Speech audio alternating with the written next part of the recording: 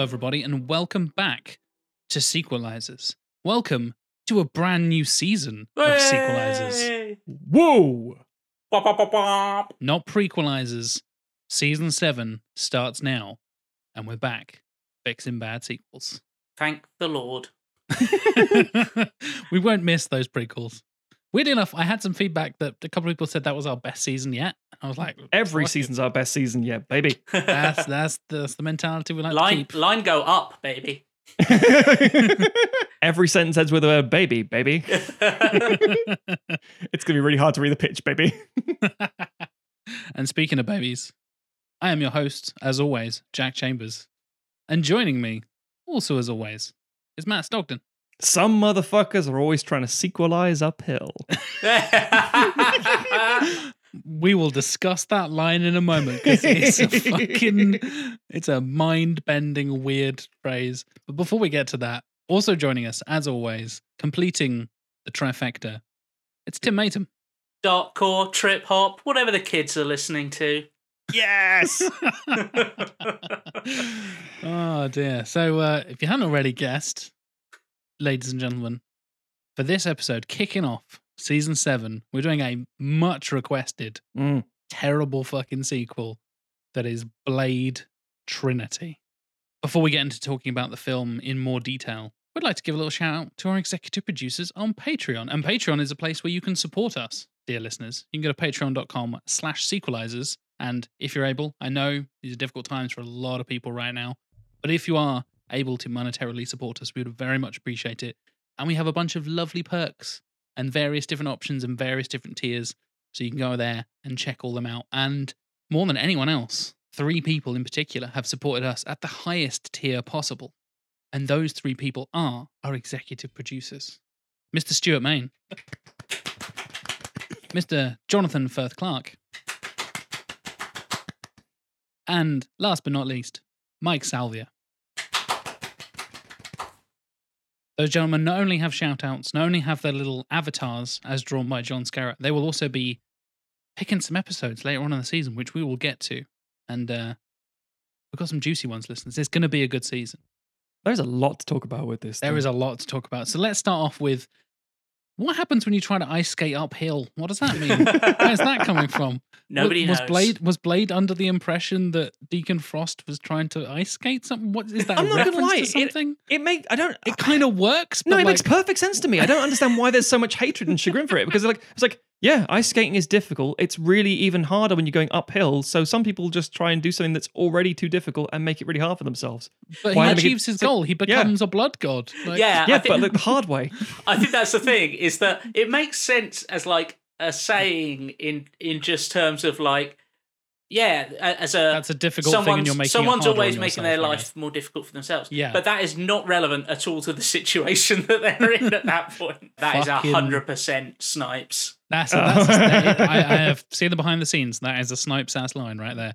Because let's get straight into talking about Wesley Snipes. Before we even get to Blade Trinity, we'll talk about the trilogy as a whole. I rewatched all 3 of them in a 24-hour span. That's an intense dose of Blade. There's a Yeah. lot of techno and blood and leather. And I hadn't really realized this, but this actually predates The Matrix. It kind of Yeah. invents the Mhm. Matrix look. Yeah. And everybody's like, oh yeah, you're parodying The Matrix. Like, well, no, you're kind of doing Blade, actually. He's got the leather trench coat and the black armor and stuff and the shades and everything and loads of unnecessary flip kicks. That bit where he just spin kicks a dude and they just trade spin kicks Oh, without going that's anywhere so near good. each other. It's the best. And yeah, Wesley Snipes kind of made these films what they are. Like the fact that he basically does all of his own stunts, because of course he does. Yes. And then is apparently by the 3rd one an absolute fucking nightmare to Yes. work with. Yes. And has been a nightmare to work with the whole time, but it just got worse and worse and worse. And apparently would just stay in character the whole time. Yeah. And you get like Daniel Day-Lewis does that and he goes and like lives on a farm for a year and then like is Amish and then plays Abraham Lincoln or whatever the fuck. Like he does weird stuff like that. Sure, whatever. But apparently, and this is according to Patton Oswalt, who is in Blade Trinity, he would communicate exclusively via post-it notes Yes. signed Blade. Like, where's my coffee? blade and then just like slap it on a runner. Apparently he spent the whole time just getting completely stoned in his trailer and would show up. And I think him and Ryan Reynolds like shared the set for like a day and a half in total or something like that. How? You're the two biggest, two of the three biggest characters in this film, which we'll get onto in a moment. Yeah. But back to Blade 1 and Blade 2. I fucking love them. Yes. They're stupid. They're ridiculous. The one-liners make no sense sometimes. The physics and effects don't make any sense, but they just commit, and it's fucking brilliant. And I appreciate the commitment to just the insanity of the whole thing. I'm going to say something slightly controversial here because we're massive Del Toro fans on this podcast. Here we go. But I actually prefer the first Blade film. That's not as controversial as I thought it was going to be fair. I don't agree with it, but I do understand it personally. Yeah. Watching them back to back, I can definitely see what you mean because I know we're spinning off on a lot of tangents here, but why the fuck did they bring Whistler back in the second one? What a fucking... I mean, Chris Christopherson is great. Don't get me wrong. He is a fantastic supporting character. But they're just like, oh yeah, he was in a pod for the vampires.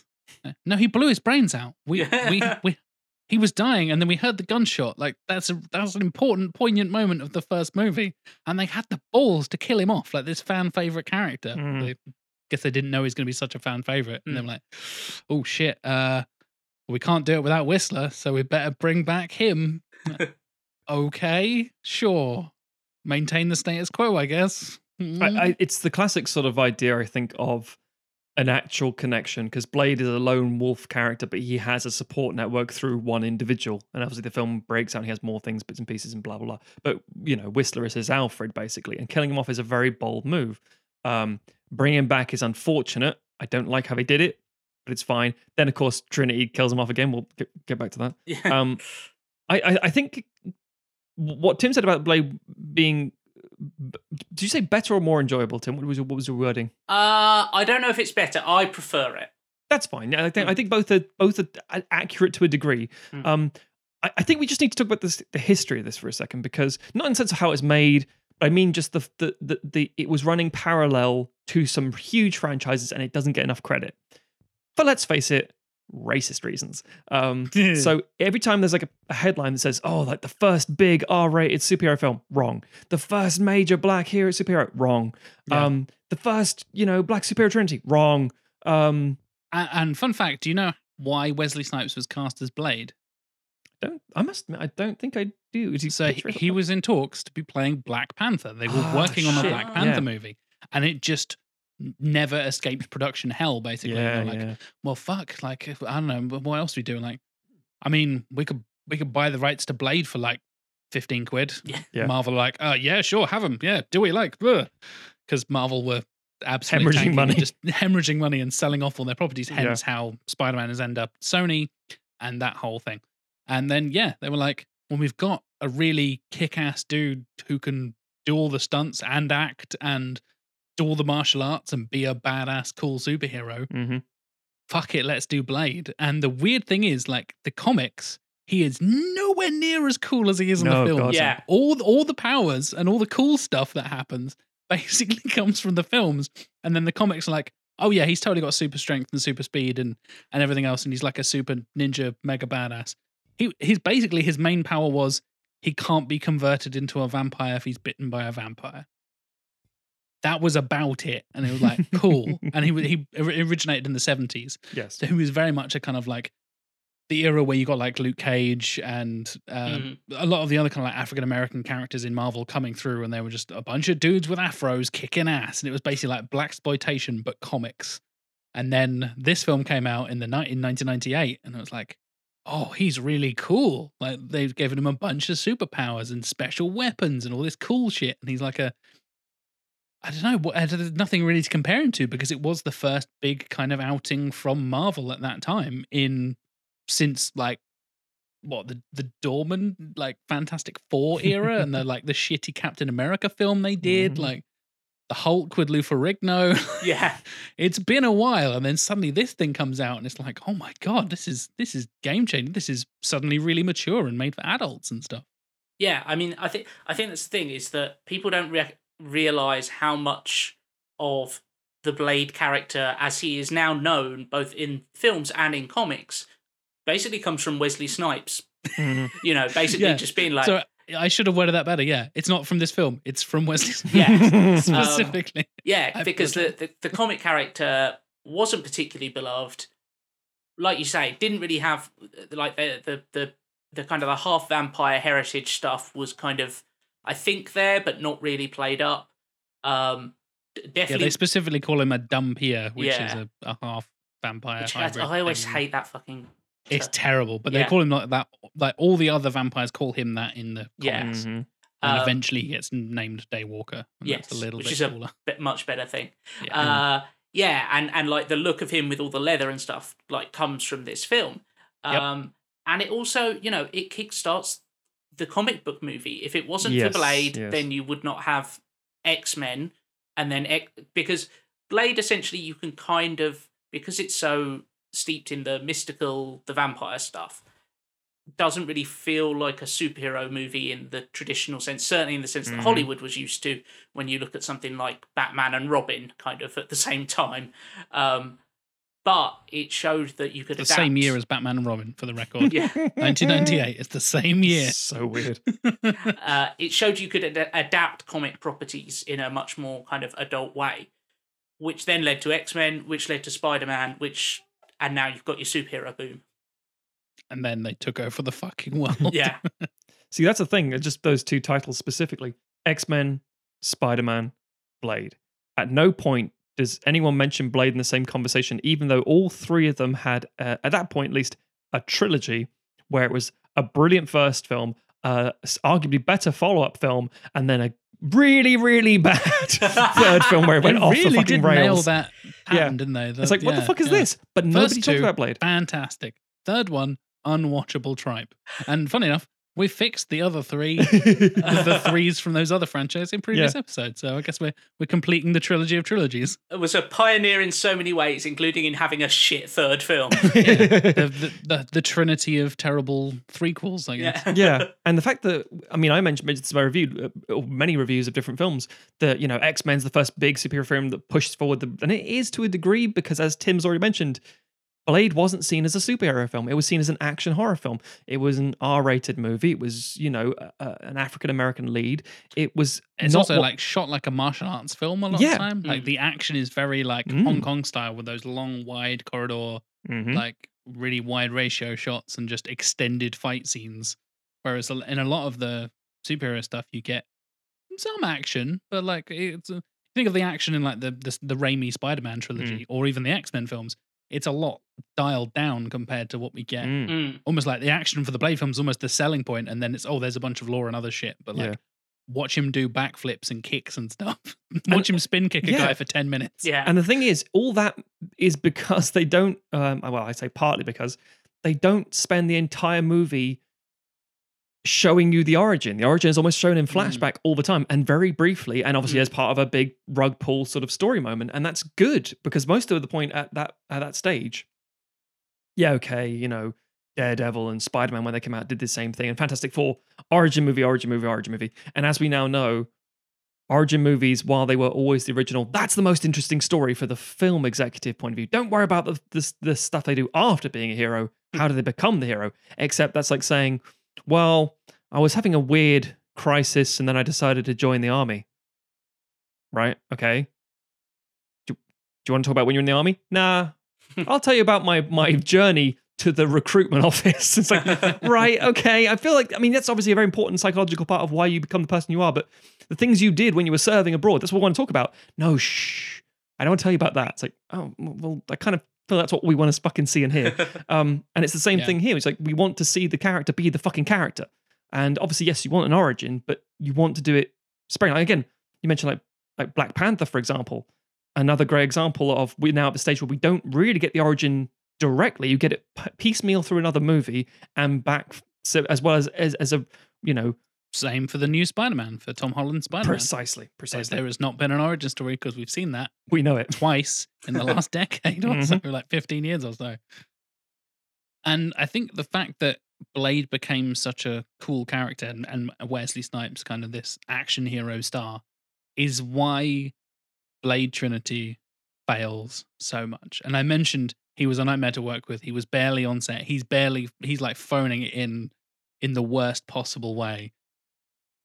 He's also like barely in the script, it seems, because the two main characters are Abigail and Hannibal, and it's a weird thing with like, because they were trying to spin them off into their own series. I think it was a TV series they were trying to do. It was going to be like them going off and doing their own thing, because this was just before Ryan Reynolds was like huge, hot, like world's biggest superhero. Like we mentioned, he's the biggest R-rated superhero now. It's like, yeah, he was in one of them before, also doing the quips and being all handsome and that. Okay, so I find it utterly fascinating that each Blade film has a different director. That's almost fine. That happens fairly frequently, unfortunately. And each one brings a different style to a degree, but they work. I think I know where you're going, Matt.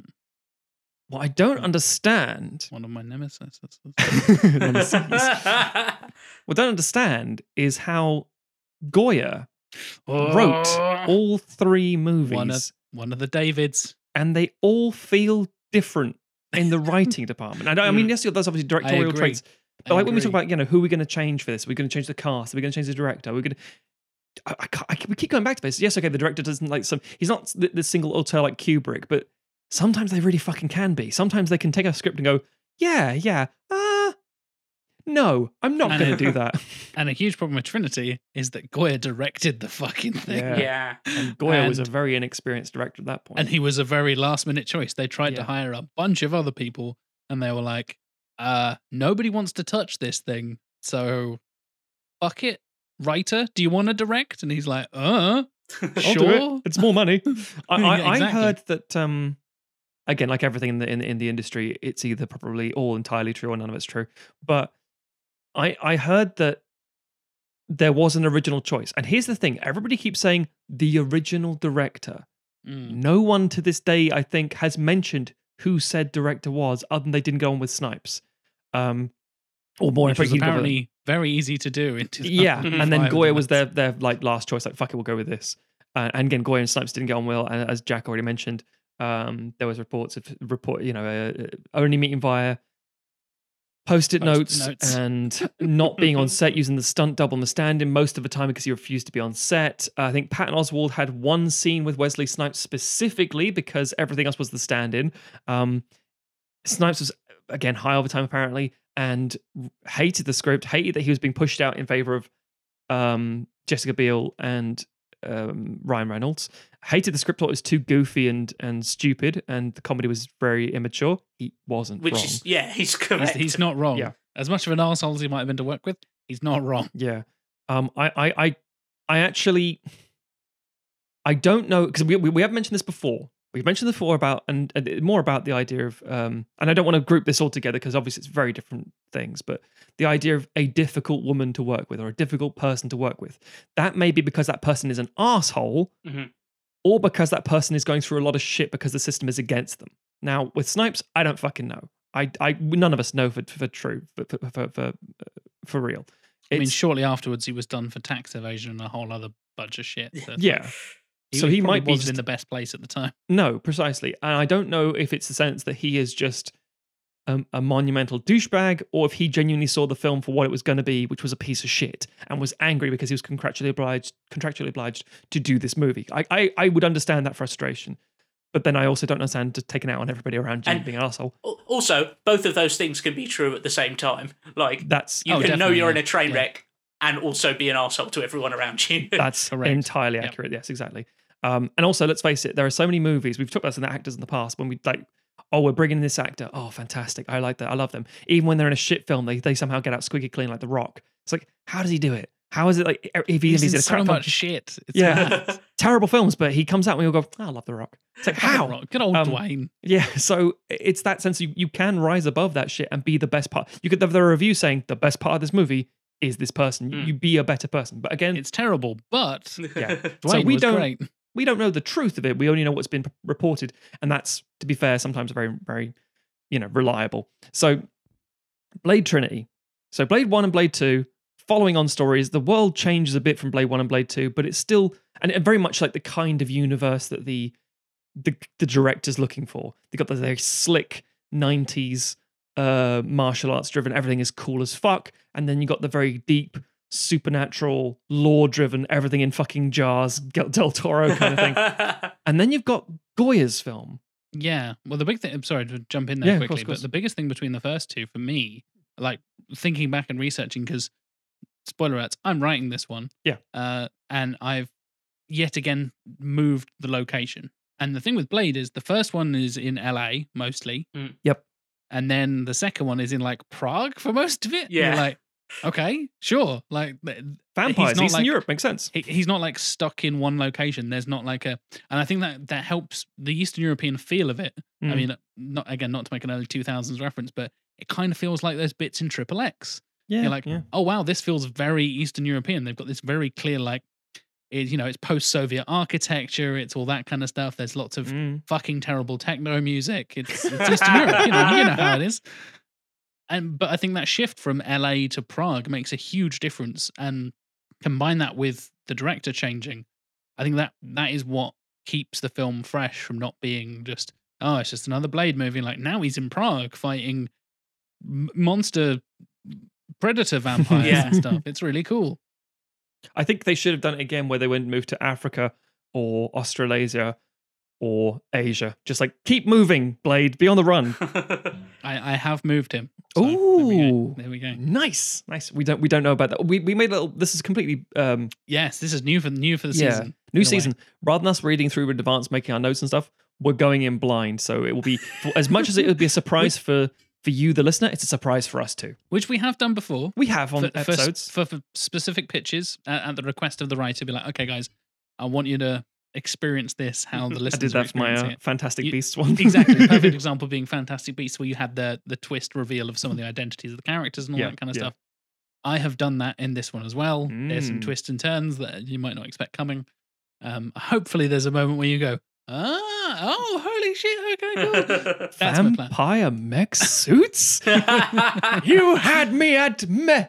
Exactly. But yeah, that is the plan for the rest of the season. We're going to go in blind, all of us. It'll be fun.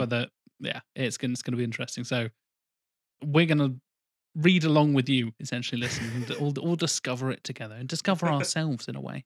At the tone, turn the page. So Blade Trinity, I find fascinating for lots of reasons, because I don't think there's much of a theme. I don't think there's much of a creative style to it visually. I don't think there's much of anything going on other than much what we've discussed in Spider-Man 3 and much than we discussed in X-Men 3, Last Stand. The idea of, we want to spin this off into something else, and you're so distracted with what you want to spin it off to, you're ruining the thing you're meant to be the launch pad. Having said that, and this is kind of the bit, I'm not going to talk about like Rotten Tomato scores just yet, but we're talking about money. These films, all three of them, very similar budgets, very similar box office. So despite the quality being varied and appealing to different audiences and different capacities, the films made the same fucking money every single time. And I am always so surprised by that. I mean, it kind of makes sense, because I think if, and we'll get to this when we do Rotten Tomatoes, I have no idea how they rated the first two. But I have a feeling that most critics probably looked at them and went, it's a perfect, either it's an adequate action film, whatever, or there were people who were like, I don't like this for whatever reason, and so I'll say it's stupid because vampires or whatever. Yeah. And so I can imagine the kind of people who were going to see the Blade films in cinema, or, this was definitely the period where VHS and DVD meant that a lot of people found the film later and would, watch it over and over again. There'll be people who are like, I don't care what the critics say, I like Blade, I'm going to see this third Blade film. And so... I think the contribution of home video, especially with the advent of DVDs in the early 2000s, like a lot of people, their first DVD was something like The Matrix. And for a lot of other people, it was Blade. Yeah. And it came out on like Laserdisc and a bunch of other shit, but the birth of DVD happened at this exact point in the late 90s, early 2000s, and this franchise was just at that right point, and it made extra like millions of dollars in the home video sections because suddenly it's in blockbusters, suddenly it's being, bought and rented out and all this kind of stuff. And it is a very rewatchable, we'll rent it. Oh, yeah, have you seen Blade? Oh yeah, we'll just stick it on and like get a bunch of like teenagers around and we'll watch Blade together and all that kind of stuff. It's full of gore and violence and swearing and that kind of thing. See, I was personal history time. There we go. So I was the perfect age for the Blade trilogy. Blade came out when I was 14 years old. I just moved to Norwich. I couldn't see it because it was in the cinema. I did manage to get the DVD. And I went into the Star Wars Emporium in Norwich on like Lower Goat Lane or whatever it's called. Yep. I don't know what the fuck it is now. Is it Biddy's Tea Room, I think, maybe? Not sure. Either way, it was this very small hole in the wall kind of geek ephemera kind of place. And I bought my Blade poster and I put it on my wall. And then Blade 2 came out in 2002. And I was 18 at that point. And you put a second poster up next. Over the top of it, yeah. And Blade 2 was fucking great. I loved it. And I was 18. I went to that one in the cinema and I enjoyed the shit out of it. Blade Trinity came out and I was 20 in 2004. I want to say I saw it in America. Oh, interesting.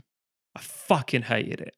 And as is the thing that happens to me a lot because of my age, where it's like 16, fucking loved it, 18, fucking loved it, 20, fucking hated it. And it seems to be like, I don't think like a maturity or an age thing, or me just, rebelling against my geek calling, as it were. And like, oh, no, I don't like anime anymore. I like these things. It's like, no, you don't. I'm trying to impress a girl. Shut up. It's like, fine. That kind of thing. But Blade Trinity, I was very consciously aware that this was a bad movie. And I could understand why it was bad. 2004, by the way, I should point out, is where I started reviewing films professionally at 20 years old. So I didn't review Blade Trinity specifically, because I think it came out like a month or so before my first review, which was Alexander. Do you know what your first review was? Alexander. The great. Wow. The not so great. No, I gave it an okay review. I thought it was all right. I saw what it was trying to do. I still think it's okay. It's not good though. You're too kind in some of your reviews sometimes, Matt. Yeah, I know. And that's what we're here for. Tearing things down. Exactly. But Blade Trinity, I didn't like personally. I at that point, I was like, oh, it's got Triple H. Nope, don't like that. It's got Parker Posey. She's good. Jessica Biel, I can't stress this enough. Jessica Biel is trying so fucking hard. She does a great job of being a fucking amazing action hero, in the sense that she is, muscularly ripped and really agile and does her own stunts. And it's like, you're doing good, except I hate you as a character. I hate that you're Whistler's daughter that has just been absent from the plot. I don't like a lot of things that are going on here. It's like, I want to kill vampires, except I don't want to kill this one. I want to toy with them for a cool action sequence that's drawn out long. It's like, yeah, this isn't working for me. And Dominic Purcell as fucking Dracula. Oh my God, yeah. We need to talk about fucking Dracula in this film. That might be the biggest problem with this film. Might be my biggest irk with this fucking movie. I gotta say, as a Prison Break fan and as somebody who enjoys, shall we say, his weird performance in the Legends of Tomorrow TV stuff. I was gonna say Legends of Tomorrow is what I'm thinking. I think he's relatively well placed in certain roles, and he can be quite funny for TV. I don't particularly like Dominic Purcell just walking on a film set go, hello. I don't use the term charisma vacuum lightly. But fuck me, Dominic Purcell does absolutely nothing in this film. And every line delivery and every action that Drake is, fuck you, he's called Drake. Everything that he does, he's boring and pointless and unnecessary.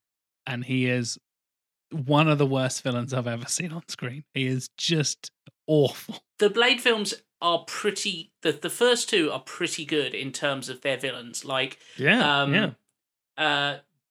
Fuck, what's his name in the first Stephen Dorff. Stephen Dorff in the first one. As Deacon Frost is fantastic. Yeah, he's hamming it up. He said he based his performance on Jack Nicholson's Joker. And you can definitely tell. Yeah. He is just like prancing about and being all weird and creepy and putting on a voice and being very theatrical. He's great. He's really hateable, but also cool at the same time. Yeah. In the second one, you've got fucking Luke Goss. Yeah. And he's tragic, and he's almost not a villain in a strange way. Yeah. He's an anti-hero sort of villain, and the real villain is Thomas fucking Kretschmann, and it's like brilliant. Yep. As a Nosferatu looking motherfucker. Yeah. And then in this film, Damaskinos. you get fucking fantastic. Man. fucking. Like, it should be like the idea that the two core ideas in this film are pretty good. Blade versus Dracula. Yeah, fuck yeah, I want to see that. And Blade teams up with a team of human hunters. Fine, that can be perfectly fine. But the execution of both those things is so awful. Yeah. Like, the Blade and Dracula like have maybe two scenes. Drake have maybe two scenes together. The design for Drake, both his like human form and monster form, quote unquote design. It's just Dominic Purcell in a fucking vest. Yeah, he just looks like an Eastern European gangster bloke, which I guess is the point. But like, he just looks like he looks like a Backstreet Boys rejection. You're like, nah, not him. He aged wrong. Yeah. Like, he's like you say, he's such a wooden presence in this film. There's so many times where like there's stuff going on and he's just standing there like a fucking doorknob. Like the foot chase between him and Blade, where he ends up on the roof with the baby, and it's directed in the least tense possible way, and it's just them. It feels like it goes on for about 5 minutes of them just running around, running through buildings, and then they end up on a roof. And he has a baby. Chucks a baby.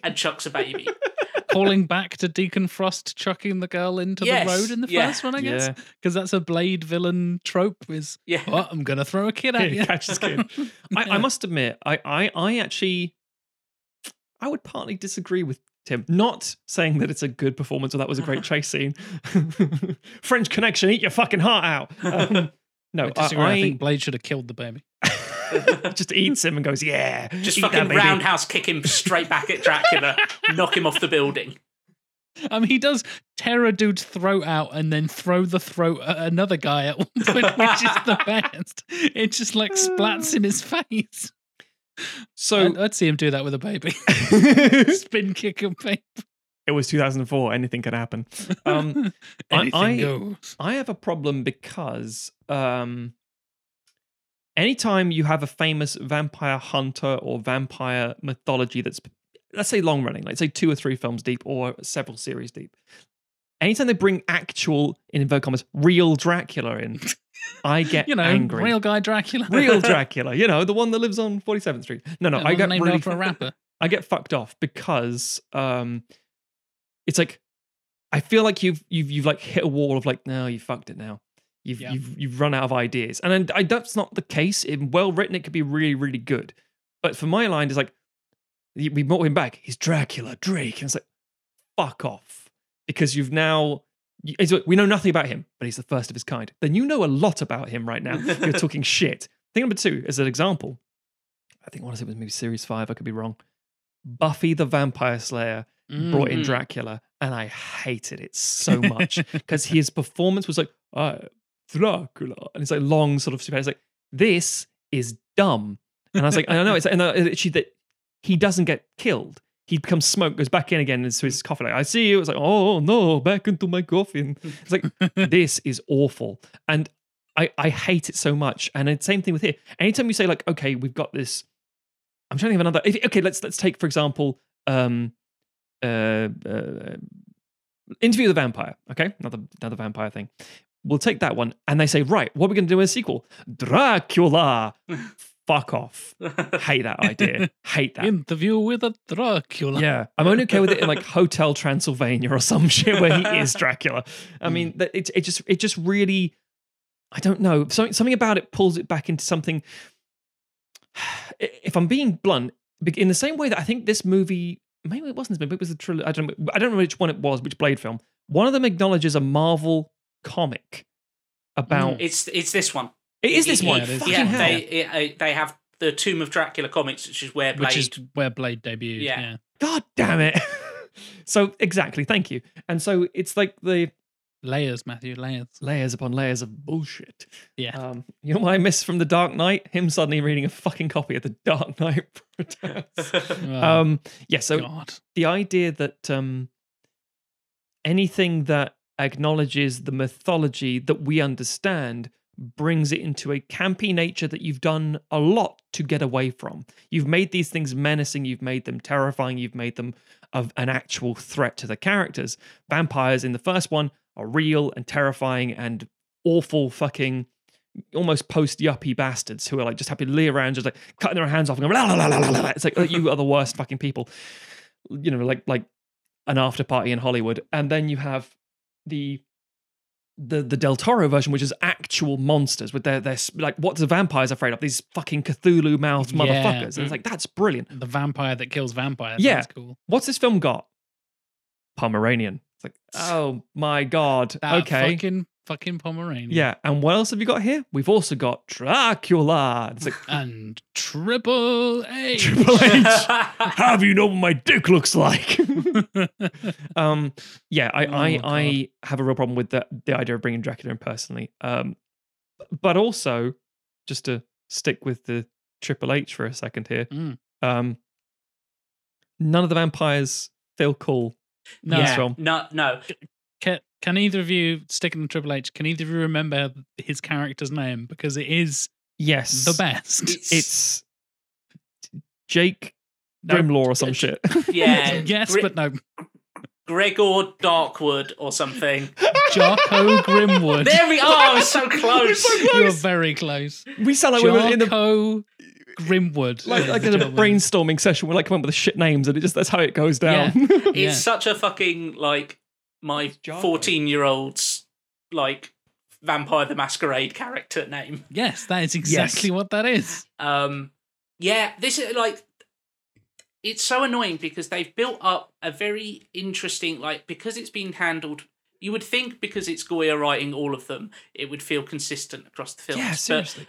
But because the directors have such an impact on this franchise, they feel very different, but kind of you can kind of imagine how they're cohesive, especially because, like you say, we change location between Blade 1 and Blade 2. You go, okay, well, this is what LA vampires are like, and there's nods towards the idea that there's this kind of old world conspiracy to them, but Deacon Frost is he's positioned as this guy who's like, you're a modern vampire who doesn't like old traditions, and then in the second one, we see those old traditions and also the new scary vampires that they've made. Yeah. And then this film, they forget that the police are all under the control of the vampires because they do a whole thing of like, oh, we've got to frame him to get the police to go after Blade. It's like, hate that you're meant to be in control of you are the this whole corruption thing. That's the Yeah. whole You are point, the is that the vampires establishment. secretly control the world. Yeah, you can just click your fingers and the police would be after Blade. And then, like I said, the idea of having some human hunters is not terrible. But for them, vampires should be absolutely terrifying because Blade kicks vampire ass, but he is a vampire and has been doing it for a long while. These people should struggle to take down one vampire. And they don't. They are basically exactly on the same level as Blade, which makes Blade look shit. And the vampires they're fighting look shit. The only because he's got all the cool special powers and the gadgets, and they're just like, yeah, we're just cool people. Yeah. Yep. The only people it sort of tries to make look cool are Ryan Reynolds and Jessica Biel, but then it also makes them annoying, and so that doesn't work either.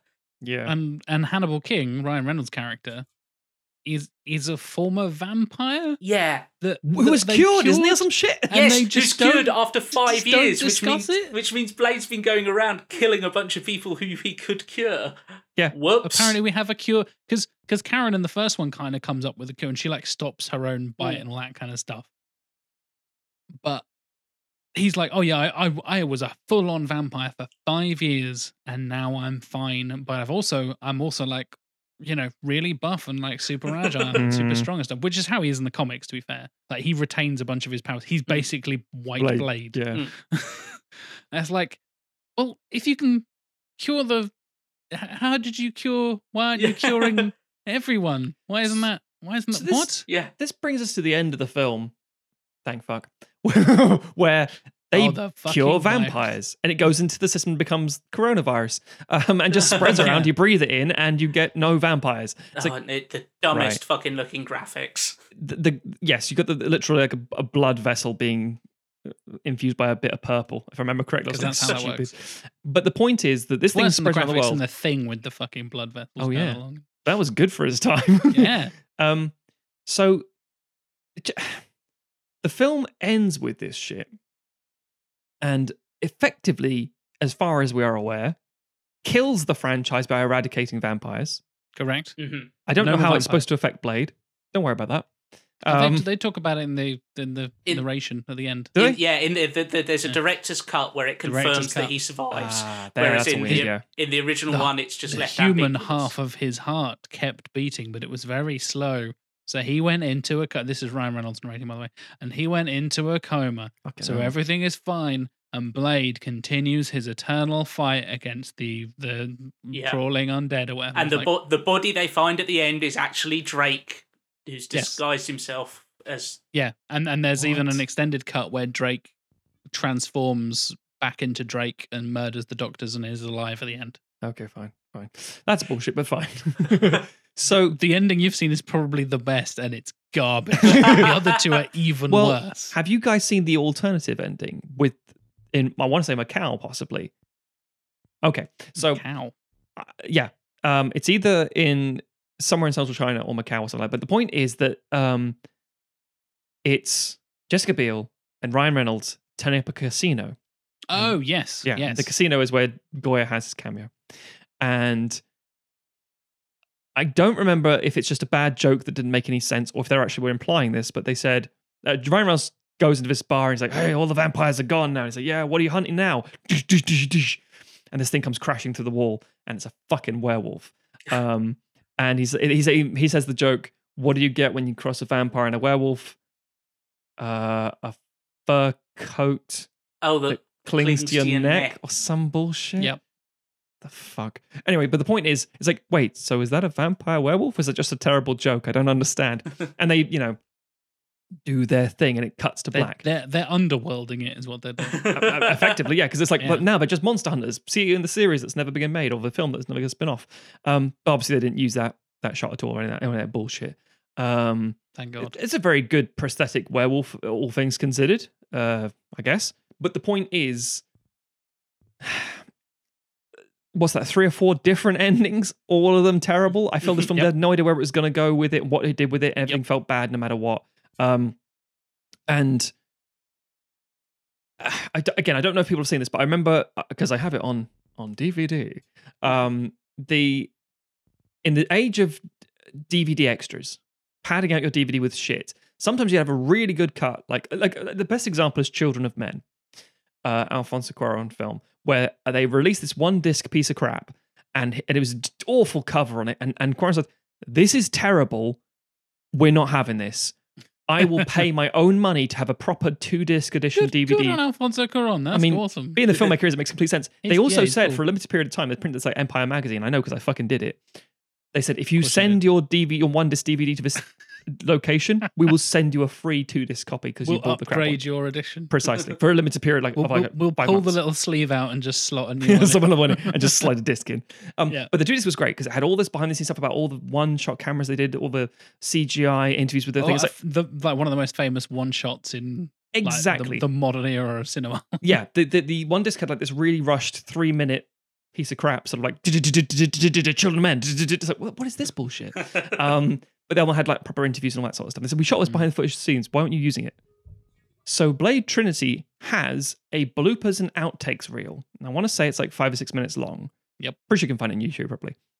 It's painful. It's painful to watch. You should be able to watch those kind of things like 4 or 5 minutes, wherever it's going to be, and go, this looks like the most fun anyone's ever had. Well, the film's not great, but at least they were having fun. Exactly. It wants to be the kind of environment you go, yes. And when it ends, you go, shit, I wanted more of that. And you don't see enough of those things now with blooper reels.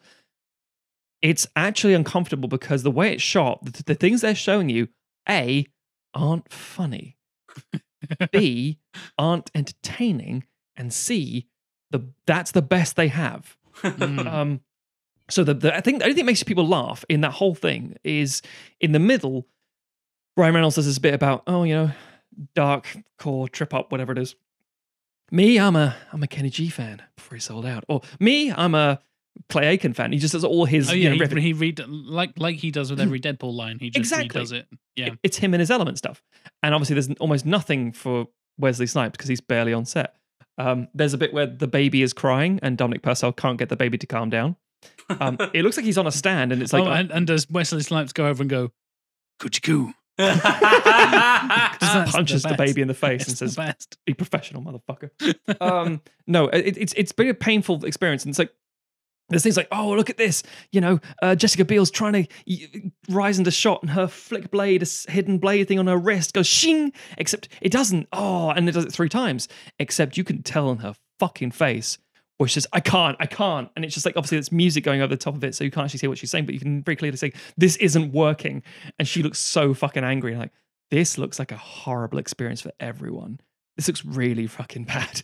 And that's not what you want to see from a bloopers outtakes anything. And I think genuinely, I'm not going to really say anything to Goya's credit. I will say, if you are inexperienced or not used to a certain type of direction or film, you will end up punching out something that's been very unfortunate. The Michael Fassbender film, The Snowman, comes to mind, where they said, "Yeah, we screwed this. Terrible experience. Like real nightmare behind the scenes." It's the same reason they gave the best editing Oscar to Bohemian Rhapsody, because it's like, this isn't the best editing. No, but it was a miracle they got anything done with what they had. So congratulations to you. That's why you deserve this award. They had barely any coverage for that film, apparently. Yeah. And coverage, for listeners who don't know, is like, you get extra shots and extra takes just in case there was an audio issue you didn't pick up on set or whatever it was. Just do a couple of extra ones as a backup just in case. And those backups and extra takes are usually called coverage. So precisely, if something goes wrong and there's suddenly a truck drives past in the background and you're doing a period drama but you didn't notice it or whatever, you can still have another take that there's a backup for. And for Bohemian Rhapsody, it was basically nothing, and they used what they shot. Yeah, apparently. And that causes a lot of issue because you got like David Fincher, who does an entire day shooting for one very small scene over and over and over. Quite famously, to have as many takes as he can to play with. You have Akira Kurosawa, who would do millions of rehearsals before he started rolling the camera, because he obviously wanted to make sure he had tons of things to edit. You get like 2 takes, and then exactly, because you've honed your craft, I guess. The alternative is when you get like Solo, for example, where they shot only what they wanted to, the Lord and Miller combo, so that Disney couldn't change the edit. Yeah. And it's like, we are only shooting these lines, and they're all the same, improv dialogue stuff. And then you get Ron Howard in, who would do his own thing, the sort of regular studio way, and like, great, we can change things up if we need to, whatever. Yeah, Marvel is famous for doing super tons of coverage, so they can basically make 8 different films in the edit if they need to. Mm-hmm. Yeah. I think it's worth pointing out that we often, we talk about how oftentimes, women directors or directors of color will maybe not get as many opportunities in Hollywood. Possibly there's some institutional stuff going on there. No. But you get a lot of white male directors who seem to kind of like fail upwards in a lot of ways. The Davids, you mean? Yeah. And I think it's worth pointing out that even though Goya has continued to get lots of work as a scriptwriter, he has made 2 other films after this. That is all. Yeah. He's directed 4 films in total and written like 2 dozen. Yeah. And he's written big. He's written like Batman v Superman, Batman Begins, Ghost Rider Spirit of Vengeance. Yeah.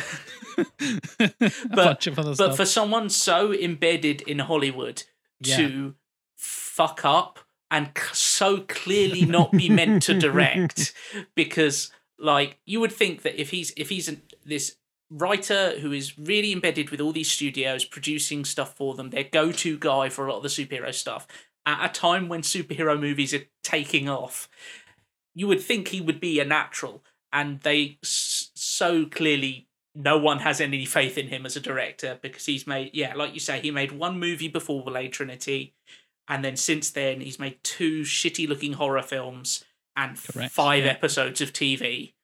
Do you know, there's a really strange parallel there, because Stephen Norrington made a film before Blade called Death Machine. It's billed as a Japanese-British cyberpunk horror film. It's It's fine, if I'm honest. I think it's quite interesting in places, but mostly it's just very forgettable B-movie schlock. They did Blade, great success. They did a film called Last Minute, very independent movie, sort of urban gothic sort of thing. It was interesting. And then he made The League of Extraordinary Gentlemen and swore he would never make another film ever again after working with now dead Sean Connery and just going, I hate this fucking movie. And he's been tipped like, oh, I'm going to do the new Clash of Titans film. Didn't. I'm going to do the new Crow film. Didn't. So unlike Goya, who is still very much in the industry, Norrington did Blade, made one more big film, went, fuck, I can't do this. And just spiraled out. Which is a shame because I think Blade 1, like I say, I think is really good and has a lot of really interesting stylistic qualities to it. Yeah. And I don't think the fault with League of Extraordinary Gentlemen was his. Not entirely, no. The LXG. Norrington has been attached to The Crow. He's been attached to like Shang-Chi, which has now come back. This was back in the early 2000s when it came back around, and now it's coming back around again for MCU, Marvel Studios, to do it. And it's like I think he was even attached to the Akira film that they were planning to do in like the mid-90s, and again, that's come round again with none of his involvement. So he seems to be involved in projects that just stay in production hell. He drops out of it, and then 25 years later, they're like, "Do you want to pick this up again?" Like, yeah, fuck it, why not? Yeah, sure. Norrington's not interested. We'll find someone else. I feel like we're kind of wrapping up on our thoughts about Blade Trinity here. There's a couple of things that I want to pick out just as moments that I hate so much. The Tim's signature nitpicking. I love it. Yes. We should have like a title music for this bit. New segment. The fucking laser bow that they have in this film. This is Tim's segment, and that's not how that works. Brilliant. Is just so... The Klingon laser bat'leth. Yeah. And it's like, if you've got the technology to do that, why aren't you just firing fucking ray guns at these vampires? I'm sorry. If she is to be believed, Jessica Biel's character says, it's half the heat of the sun. Yes, that's what she says. I don't know what that means. So it's doing nuclear fission or fusion or something like in the blade of this thing. She also spins it around very precariously. Like that feels like the most inefficient way, like a lightsaber. That's not the weapon or the stance you have. It's not katana sort of kendo style. You do it as fencing, keep it as far away from you as fucking possible. Yeah, I'm pretty sure if you like go frame by frame, the bit where she like switches it on while the vampire's grappling her, I'm pretty sure it would slice her in half as well. Like, almost certainly, yeah. And the bit where they're at the what are they? The Night Stalkers HQ, and they're talking about Dracula, and they're like, "Oh, we've got this tiny chip of his armor that we found, and through that, we've been able to extrapolate exactly what he looks like." And it's like, what the fuck? And then he does, about? and then he just has a giant. I'm not gonna lie, that reminds me of that breakdown of the bullet bullshit in The Dark Knight, where it's like, I've got a thumbprint from a bullet. It's like, I'm sorry, what? What are you talking about? Oh, God. Don't let David Goyer near technology. Or detective stuff, I guess. What a clown. Oh, God. So we should get to fixing this, Jack. Yes, we shall. But before that, it's time for some ads. We have some brand new ads this time, listeners. For the new season, we've got some new ads. Isn't it exciting? But I'll kick things off with a good old favourite. Stitcher Premium. It's still here. Don't you worry. And as you probably already know from previous seasons and all that kind of stuff, Stitcher Premium is a fantastic podcast listening app. You can listen to some of your favorite shows ad-free using Stitcher Premium. And you can also get access to original shows, bonus content, comedy albums, all that good stuff included in the wonderful package that is Stitcher Premium. You can get access to it for $4.99 per month, or you can do an annual fee of $34.99. You can go to stitcher.com/premium and sign up today using the promo code Sequelizers, and you get 1 month extra for free. Nice and easy, and it's a lovely, lovely podcast app. And our second sponsor for this episode, that's right, second sponsor, yeah, we're professionals now, don't you know, is a company called Podgo. Today's podcast is presented by Podgo. Podgo is the easiest way for you to monetize your podcast, which is exactly what we're doing right now. if you're a fellow podcaster like us and you want a flat rate for an ad space so you always know how much you're going to get when you include an ad from Podgo, perfect time to sign up. You can apply today, become a member, and immediately get connected with advertisers that fit you, your show, and your audience. That's podgo.co. So podgo.co, and go and sign up. Oh, and don't forget to mention us when it says, how have you heard about Podgo? And let them know the Sequelizers boys sent you. So if any fellow podcasters out there do want to get some more ads and some more sponsorships, I recommend working with Podgo. They've been great for us, and you'll hear them a lot more later in the season. So it is my duty, my honor, to present you with the Rotten Tomatoes scores. But before I can do that, these gentlemen have a good guess at them. As with previous seasons, we know they're not a perfect indicator. We know it's not exactly a 100% score of the film itself. It's an aggregate of all the above average reviews and things. We understand, but it's a fun little thing we like to do, and sometimes it's a reasonable metric. Although, to be fair, on occasion, we do say a classic Jack catchphrase, fuck off, because either it's too high or too low. So, gentlemen, as always, we've got Blade, Blade 2, Blade Trinity. I'm not going to bother with this series. Nobody cares. No, bollocks to that. So, featuring Sticky Fingers, the rapper, Sticky Fingers, because they couldn't get Wesley Snipes to come back for Love Nor Money. No, and also prison. He went to jail. Love Nor Money or parole, or bail. Although actually, I bet you could get a really good comic arc about Blade getting sent to prison and there being a vampire prison gang. Yeah, Brubaker wrote with Daredevil. I'm not locked in here with you. You're locked in here with me, kind of thing. Yeah, worked pretty well. Yeah. And all the wardens are vampires. And, they're great. That's my pitch. Oh, sorry. Okay, we've skipped ahead. Blade the plan. in prison. Called Blade Breakout. So Tim picked up on an interesting thing earlier. I don't know how these were critically received at the time, and I think this is going to be lower than we expect because of that. Yeah. I think people didn't, because also Del Toro, speaking of Blade 2, wasn't as revered and untouchable and Oscar winning as he is now. So early 2000s Del Toro is like, okay, that's cool, and we appreciate it now, and we go back and look at all the effects and oh my god, yeah, he's a master, and we've talked about him plenty of times on the show before. But yeah, I have a feeling they're going to be lower than we expect. So going for Blade 1, I'm going to go for a nice round number. I'll go 70. Okay, Tim. Oof, that's right about where I was thinking. So I'm going to go a bit higher and go. Price is Right time. Let's say 76 for Blade 1. Oh, okay. By the way, not that I'm playing as it were, because I know the answers, but I would actually agree with you both entirely. I think a 73, 74, so that sort of mid-70s way. Yeah, that's fair for Blade. That makes sense. Yeah, solid. Yeah. Blade 2, on the other hand. Blade 2, the Bladening. Ooh. I reckon it's going to be about the same. It's my guess. Because I think people have seen the first one and the second one and been like, yeah, it was good. Yeah, it's fine.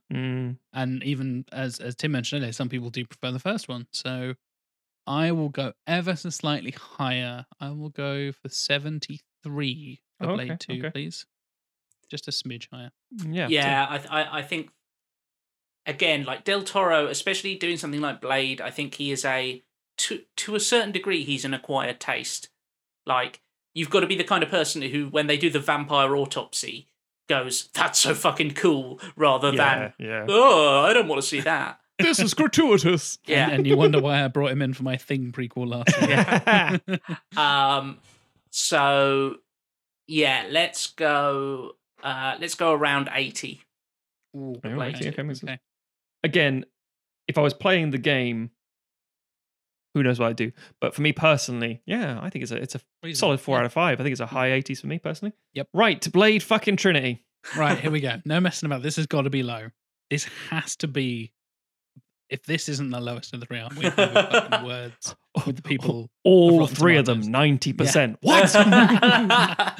And Blade Trinity's 91. Yeah, if we base it on the funds, as I say, it was a budget of 45, 54, 65 million respectively, and worldwide gross of 131, 155, 128. So you're like, yeah, if that's indicative of the critics, it's not. Shit. It very rarely is. It can't be. I don't think it would be, yeah. I'm going to go for a classic Sequelizers drop. Ooh. About 50% drop. So I'll go for 23. So drop from 73 to 23. Okay. Nice round drop of 50%. I don't think it's going to drop quite that much. Oh, it's bad, Tim. It's bad. I mean, it is terrible. But if they can't see the difference between the changes of 1 and 2, they might not be able to see the difference between 1, 2, 3. True. I'm going to say 35%. Okay. Right. I mean, that's still a big Do a quick tabulation for you here, gentlemen. Beep, beep, beep, beep, beep, beep, beep, beep, beep, beep.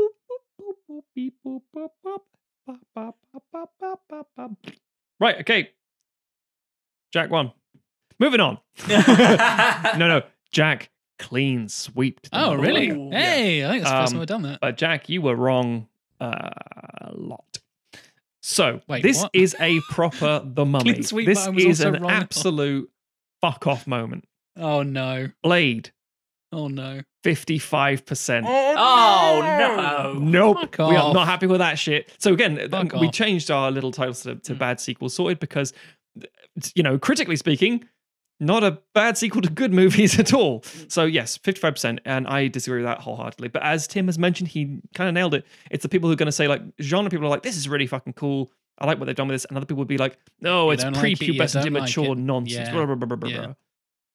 blah. Sun cream to stop them bursting into flames. That's not a vampire. It's like, I mean, that shut is a up. bit silly. It is silly. Of course, it's silly. But the whole universe is silly. That's the point. Exactly. So your 70% is closer.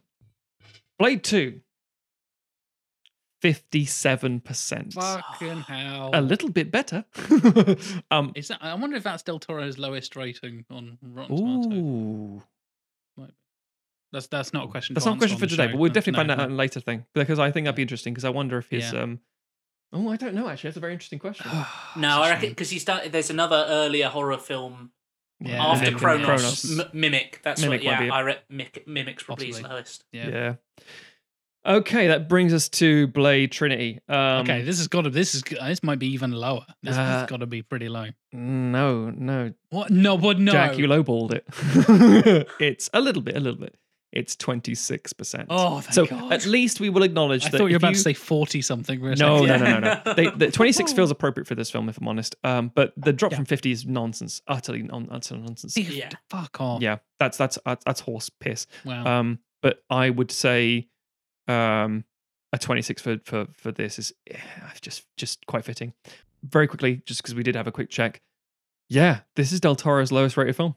Oh, At bloody present. hell. There you go. And to be fair, they're wrong. I'd actually go so far as to say Del Toro doesn't have a low-rated film, in my opinion. Oh. I know that people would certainly start just screaming from the sidelines, Pacific Rim! And you're wrong. I like Pacific Rim. A lot of people don't. A lot of people hold it I in know, really yeah. low regard. Oh, it's We'll too come back to that in silly a future and- episode sometime, but yeah. Maybe we will. Maybe. So, Jack, Hello. how are you going to increase this to at least a 50%? That's my goal for the season. 50% Rotten Tomato scores for imaginary films that don't exist. A classic Chambers pull.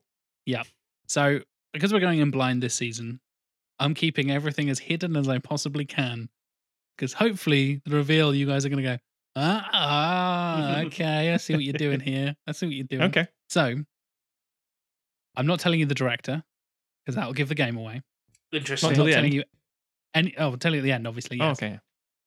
I will. You can work out who the director is by the time we get to some of the actors. Let's put it that way. Okay. I won't tell you any of the new cast because that's the spoilers. But don't worry, I'm bringing back Wesley Snipes, and I'm bringing back Chris Christopherson as Blade and Whistler, respectively. Okay. So we have to assume he's happy with the director. And the director is David S. Goyer. No, Fucking hell. definitely not. But yeah, I will reveal all in a few moments. Okay. And I think a few people will clock onto it pretty quickly. So Do we have a title? Richard Curtis is Blade 3. I have a title sequence, and that will also reveal. Oh my God. That's a massive spoiler as well. Okay. I've gone very silly. Okay. This is season opener. I'm going balls to the wall. Oh my God. I feel like this is classic sequelitis. This is when we get like you've divided. just redone the original. Yeah, cool, but like fixed it, like kind of like I did with The Thing. Like I took the original, tidied it up a bit, whatever. Yes. This Chuck it all ain't out. fucking that. I'll tell you that right now. Almost nothing. All I right. think literally nothing from Blade Trinity, the original, is in this film. I mean, No good. Ryan Reynolds. There is a shared character, but I've stuck closer to the comics. His name is get to that in a Blade. moment. His name is Blade. Speaking of which, do we get to know the year of this film? 2006. Okay, so a little bit of a delay. Is Snipes so- in prison? Importantly, he goes to prison in 2006, but this was filmed before then. Brilliant. I love it. No, that's fine. If I remember correctly, he's imprisoned in like 2006, so I can get away with this because I'm filming it in 2005. That's all good. Yeah, at the end of 2006, he gets indicted. This is his last paycheck that he ends up getting. Very much so. Yeah. Yes. Yeah. This will keep him going through his tax evasion years, having to pay back $10 million or whatever it was. Yeah. I did factor that in. Don't worry. And there is a reason for that year as well, because we will get into that in a moment. Son. As well. Okay, I'm ready. Okay, here we go. I'll start dropping some hints. Feel free to buzz in when you work out what's going on. Buzz. John Carpenter, you've made Escape from New York. Oh, that's a good idea. Kurt Russell versus Blade. Actually, I'm not going to lie, Snake that is a fucking good idea. versus Blade. Shouldn't say this is good. That sounds great. In a dark New York back alley, an African-American couple and their son are attacked by a mugger. The father is confident and puts up a decent defense, but the mugger quickly reveals their vampire fangs and knocks the man to the ground. The attacker closes in on the young boy and easily knocks the mother out of the way. As he leans in, sniffing the young, fresh blood of the boy, Ugh. the vampire erupts into flames. As the ash and bones fall away and dissolve, we see Blade, of course, sheathing his sword. He smiles at the boy and reaches his hands out, helping the parents to their feet. As the mother checks on her son, Blade keeps hold of the man's arm, drawing him closer. Ben Urich, right? Buzz. Okay. The fuck are you doing, son? This could be either brilliant or awful. Get ready. I'm ready. I'm looking for Hannibal King. Have you seen him? So I'm bringing back Hannibal. Yeah, there you go. It's comic, that makes sense. Not played by Ryan Reynolds. Not a bunch of bullshit. Sure. Ben stands up straight and replies, saying that Hannibal will find him, not the other way around. Blade simply replies, "Good." Do we have, not knowing how big he features in this film, do we have casting for Ben Urich? Idris Elba. Ooh, off the wire at this point. Yeah, post-wire Idris Elba, or pre-wire? Post-wire. It's post-wire, I think. Yeah, post-wire Idris Elba, but before he really blows up and does a bunch of other stuff. So, yeah. And again, you're doing the Daredevil thing of making a black Ben Urich before, because in the comics he's white. So again, you're going to already have angry fanboys. Correct. Yeah. And I've got two African-American men Love it. Not fighting each other and having a healthy relationship on screen. Yes, helping each other. Okay. A beaker bubbles and boils with green liquid as the scientist continues an experiment, slowly dripping red liquid into it. The camera pans around the beaker, showing the buzz, showing the laboratory's logo, Oscorp. Bam! God damn! Here we go. Here we fucking go. The head of the corporation, Harry Osborn, played by James Franco. Oh my god! I've just seen a name slightly further down this paragraph as well. My God, listeners, we're here with you. Okay, so Osborn, played by James Franco. Oh my fuck! Okay, I'm listening. This is interesting because again, that's not that fucking crazy. Harry Osborn storms into the room and demands an update. Fuck it, Franco. The Doctor is confident in his theory, but progress has been slow. Harry is impatient, but says he trusts Michael since he was so well regarded by his father. But if he disappoints him, he won't hesitate to take the formula into his own hands, back to formula, and leave Michael Morbius and leave Morbius to wither away with his terminal condition. Oh fuck, man, you're going deep with this. I'm going deep. I mean, I get it. Michael Morbius, played by Ethan Hawke. Oh, before Daybreakers. Before Daybreakers, yeah, exactly, yeah. Okay, before Daybreakers. He's not a bad casting choice for Morbius, actually. He's a weird life, like thin-faced, creepy dude. I do want to point out quickly, Idris Elba has also fought vampires before because he was in the very cult UK series Ultraviolet. Mm-hmm. He was indeed, yes. I'm getting sucker punched left, right, and centre here with this. So we'll get back to comic rules and comic lore later. We will get very much into that. As Harry storms out, Morbius is briefly left alone. His contemplation is interrupted by a red-haired man in a trench coat, seemingly appearing out of nowhere. Morbius greets him and withdraws a vial of blood from his supply, tossing it to Hannibal. Hannibal smiles. This is Hannibal King. Yeah. Hannibal smiles, showing his vampiric canines, and thanks the Doctor with a piece of information. There's more than one hero in town now. Morbius looks intrigued at the news and turns around to see the vampire PI has already disappeared. So who's your Hannibal King? Michael C. Hall. Okay.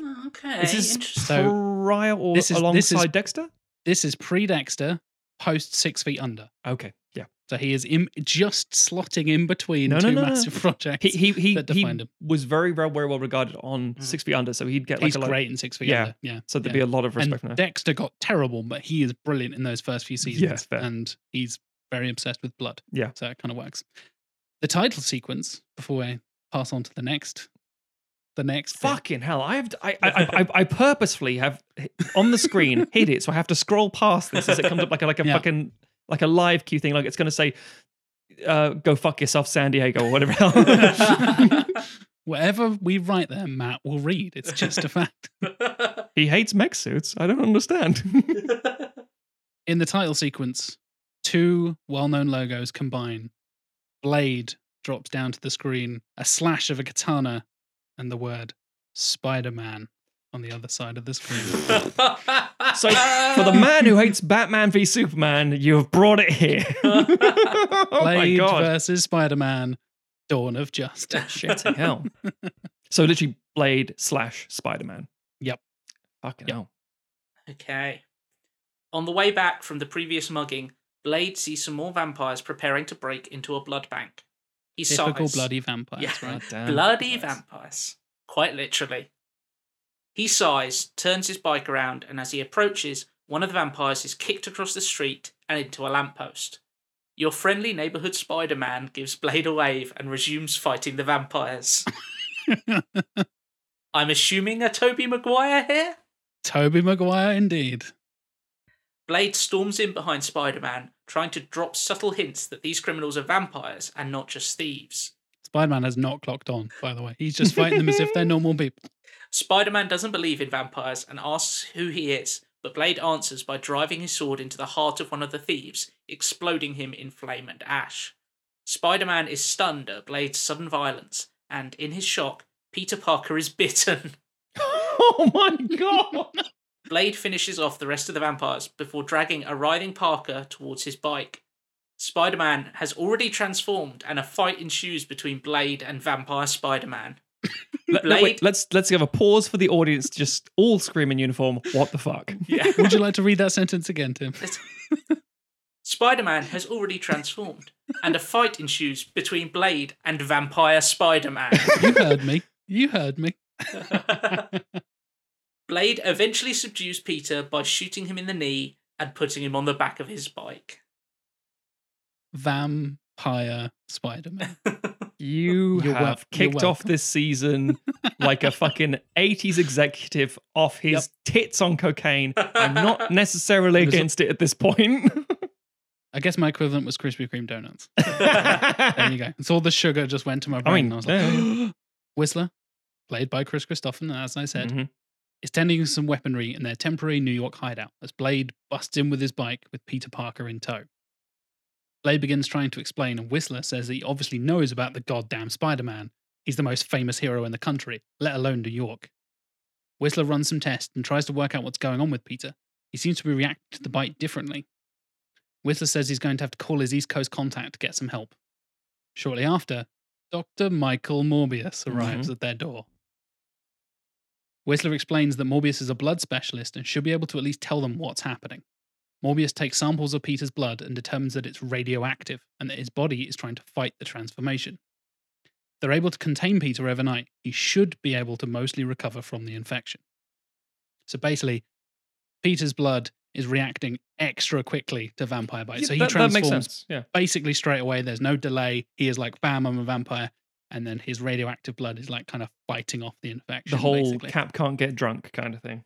Kind of, yeah. Whistler thanks Morbius for the help, while Blade hears something outside and goes to investigate. Hannibal King stands outside and greets the Daywalker with respect. Blade assesses that Hannibal is a vampire and his aggression slowly builds during their conversation. The two come to blows, but Morbius, this is a cool fight sequence. It's very cool. Mm-hmm. When people come to blows or fight, assume it's really cool. Nice, basically. I like it.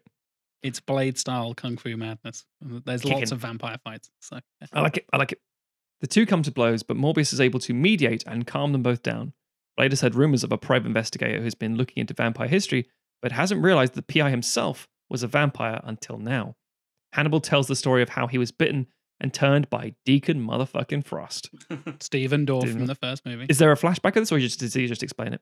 Yeah, sure, flashback. Cool. Let's get Stephen Dorff for a cameo. Back. No, okay. Yeah.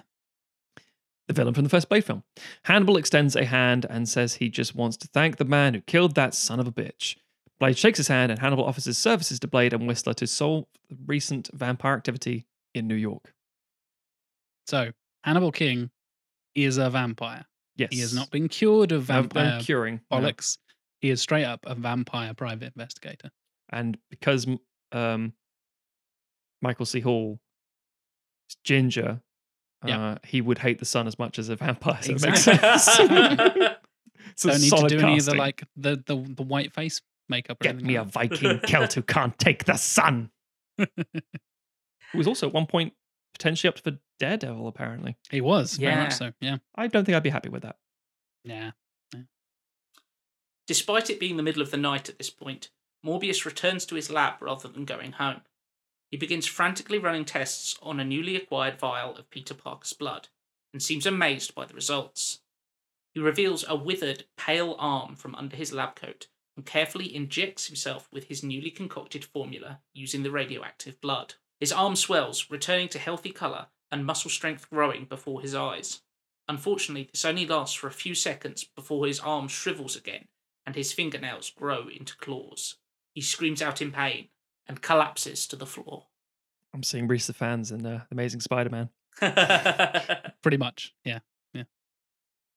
Reese Ifans, not bad in that film. No, I think there's some redeeming qualities in that movie. CG of the lizard, terrible. Yeah, no snout. Don't like that. Weird Goomba face. No, thank you.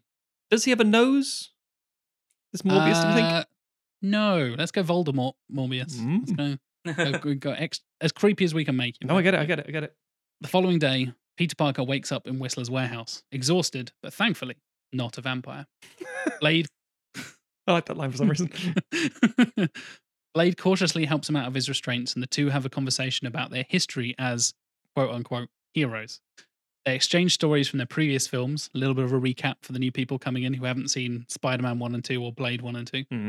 And Spider-Man is still amazed that Blade, let alone vampires, actually exist. Blade is envious of Spider-Man's blissful ignorance and relatively normal life compared to his. As he leaves, Peter jokes about having to explain the bite on his neck to Mary Jane, and Whistler gives him a "see you around, kid," as he leaves. Harry Osborn knocks on Michael Morbius' front door, asking why his lab equipment is smashed and why he hasn't shown up for work. The piece of shit. I know. Osborn's anger overflows and he kicks the door down, finding a cowering Morbius on the floor. Harry looks confused at first, but realizes that his employee is weak and goes to help him up. Oh, I maybe read that with the wrong inflection. He's weak. I'm going to help him up.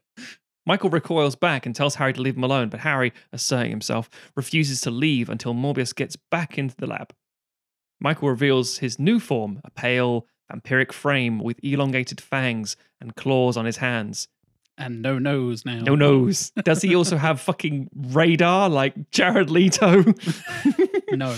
Okay. Definitely not. Harry is surprisingly unfazed and takes his opportunity to make a deal with his employee. Osborn says he will discredit and unveil Michael as a freak, and that he'll never see his daughter again unless Morbius can find Spider-Man and bring him to the Oscorp lab. Harry tells Michael to get dressed and leaves without another word. Whistler, Blade, and Hannibal are comparing their notes about the recent vampire activity in New York. They are discussing the likelihood of Oscorp being involved somehow, and, on cue, Morbius arrives at the hideout. The Doctor keeps his distance at first, just asking where Spider-Man is and if he recovered from the bite successfully. Whistler asks how Michael is and mentions they were just discussing Oscorp's potential involvement in the recent increase in vampires in the neighbourhood. Morbius slowly moves forward, reassuring them that Osborn isn't who they need to worry about. The trio notice something is wrong with Morbius as Whistler approaches his friend, trying to calm him. Morbius lashes out, throwing Whistler across the room and revealing his transformation to the vampires. The three fight ferociously, and Blade eventually manages to stab Morbius in the heart. Cool fight scene. Another cool fight scene. Insert cool fight scene here. To Blade's surprise, this seems to only anger Morbius, and he is able to overpower the Daywalker, Hannibal, shortly after. The wounded Morbius pins Whistler down by the throat and asks where Spider-Man is. Before the air is squeezed out of him, Whistler is able to whisper, "Peter Parker," from the Daily Bugle. You suck, Whistler. Getting what he needed, the enraged Morbius kills Whistler and escapes. Whistler doesn't come back in a magical pod for a fourth film. You don't get to decide that. That's the fourth film's job. I know, that's right. Goya, Del Toro. And Peter Parker arrives late to his job at the Daily Bugle, greeting Ben and Robbie as he arrives to report to J. motherfucking Jonah Jameson. Mm-hmm. Played, of course, by the only man who should ever play J. Jonah Jameson, J.K. Simmons. Jameson shouts at Parker being late and not working last night as the recent attacks are all over the news, throwing a rival newspaper at Parker showing photos of Spider-Man and the vampires from the heist from the previous night. Blade is somehow absent in these shots. I'm not doing the Blade Trinity thing where he's suddenly revealed to the cops because that doesn't make any sense. Allowing Jameson to pin the blame, of course, to Spider-Man. The word vampire is never used, but their supernatural abilities are on full display in the fight against Spider-Man. So imagining the photos are like them smashing into walls and climbing up walls and flipping at each other and all kinds of superhero, supernaturally kind of stuff. We're after 2 Spider-Man movies at this point, so obviously there's going to be like weird shit and it's Spider-Man's fault, kind of like, of course there's villains. Exactly. Yeah. Peter receives a call from Mary Jane and excuses himself as Jameson continues ranting, as he does. On the other end of the phone is Morbius, holding Mary Jane hostage in the Parker Watson house. Peter runs out of the Daily Bugle and swings off through New York, heading home to save MJ. As Peter arrives, Morbius greets him with Harry Osborn looming behind. Is Harry Osborn goblin-y or just Harry at this point? I assume he's just Harry. He's Harry. Okay. Nope. No goblin stuff. Yet. Possibly. Harry, recounting the confrontation from Spider-Man 2, shouts at Peter about killing his father. So he finds out that Spider-Man and the whole Green Goblin thing and his dad and blah, blah, blah, blah, but doesn't put it together that it's Peter, and then Peter tries to talk him down at the end of Spider-Man 2, and it's a whole thing. And so it's kind of a retread of that, but now he's aware Peter Parker is who he is, basically. Got it. Peter tries to talk to Harry, but he's clearly too far gone. Harry's eyes glow green. Okay, we go. Harry's eyes glow green, and he begins punching his best friend who refuses to fight back. Peter promises to go with him if Morbius leaves MJ alone. A smile, MJ obviously, I assume we haven't discovered she's Kirsten Dunst, right? Yeah. Good. Yeah, of course. Sorry, yes. and Robbie Robertson is the guy who played Robbie. Yeah, it sounds stupid. I was going to assume it was. I just wanted to make sure. Yeah. A smile crisscrossed Harry's face, and he returns to his friendly, Franco-ish persona. The best friends embrace, and Harry injects Peter with a needle, knocking him out. Morbius picks up the unconscious Peter, and he and Harry leave for the Oscorp labs. Once again, Peter is restrained and having his blood drawn by Dr. Morbius, this time in the Oscorp labs. Harry begins telling the story of his father and how it's not fair that Spider-Man gets superpowers without consequence. Osborn berates Morbius, emphasising how Spider-Man's blood will finally allow him to fulfill his father's dream, as he is superior to Peter and Michael. Morbius flinches whenever Harry mentions him, reacting to being called a freak bottom feeder. Blade, standing in the doorway, asks, "Of course. Who are you calling a bottom feeder?" Motherfucker. Some motherfuckers are always trying to feed the bottom. It's like, what? Exactly. And negotiates with Osborn to release Peter. Harry asks who the hell Blade thinks he is and backs away, while sneakily withdrawing a mixture of the Green Goblin formula and Spider-Man's blood from a pocket.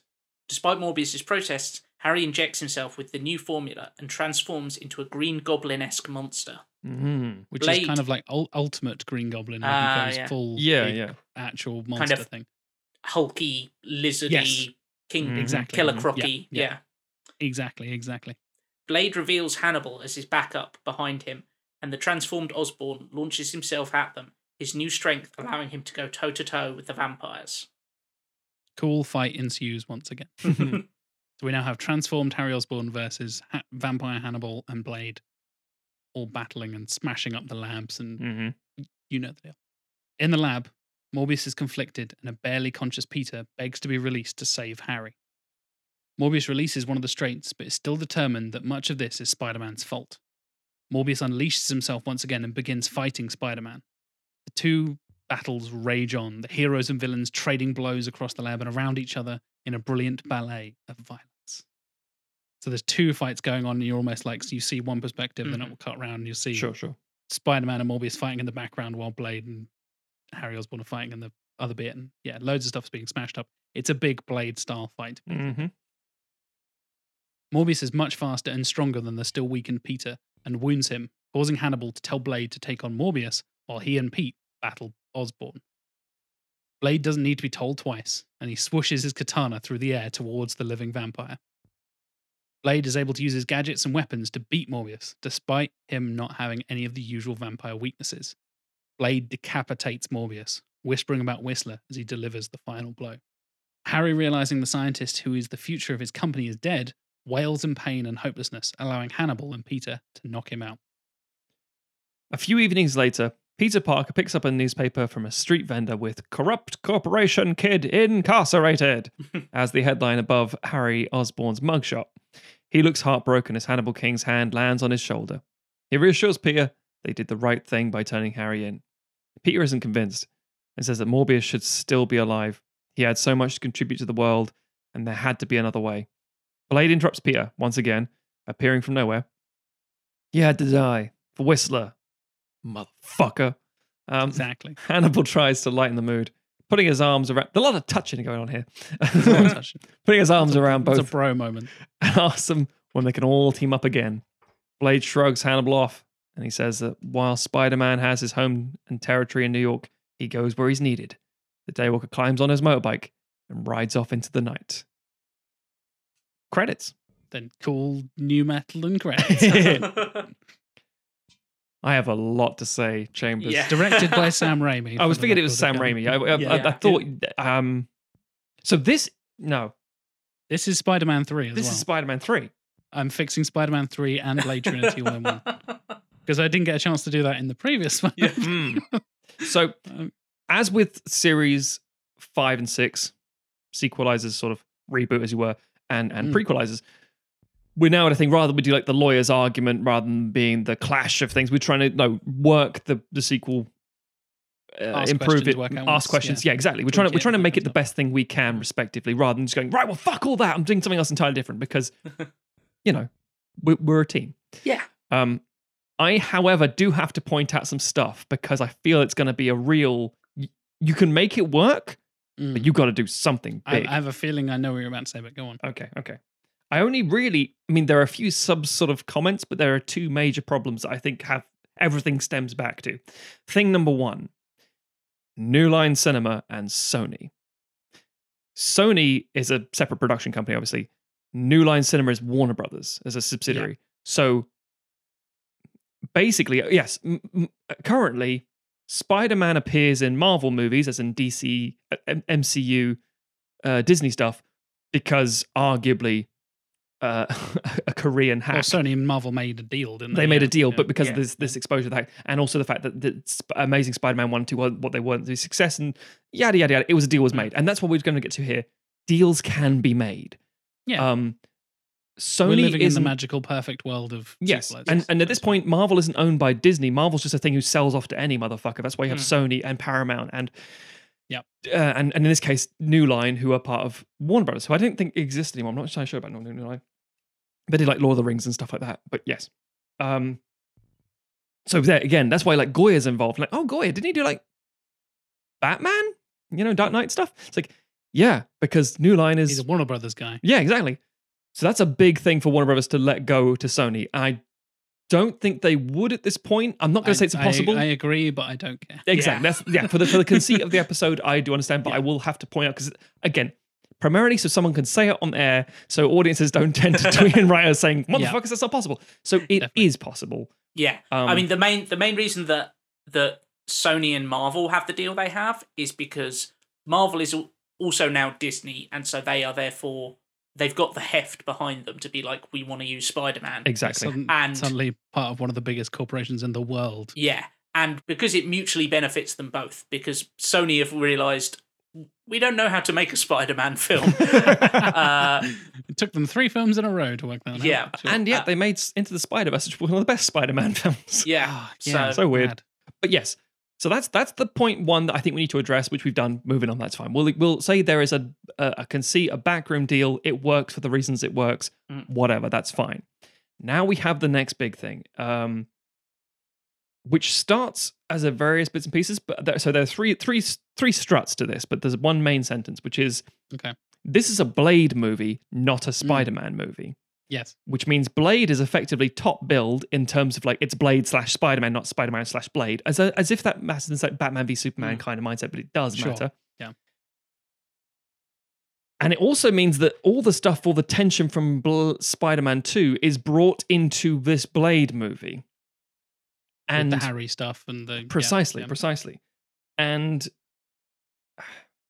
it does a thing. I was tempted to do like Blade 3 / Spider-Man 3, which I guess kind of works. But no, I think there's a way of doing that. I think the title thing is the thing. We do Blade / Spider-Man and then do like a 3 Wolverine claw through it. Yeah, exactly. Wolverine claw style. Yeah. Yeah, exactly. Starring Wolverine. Yeah.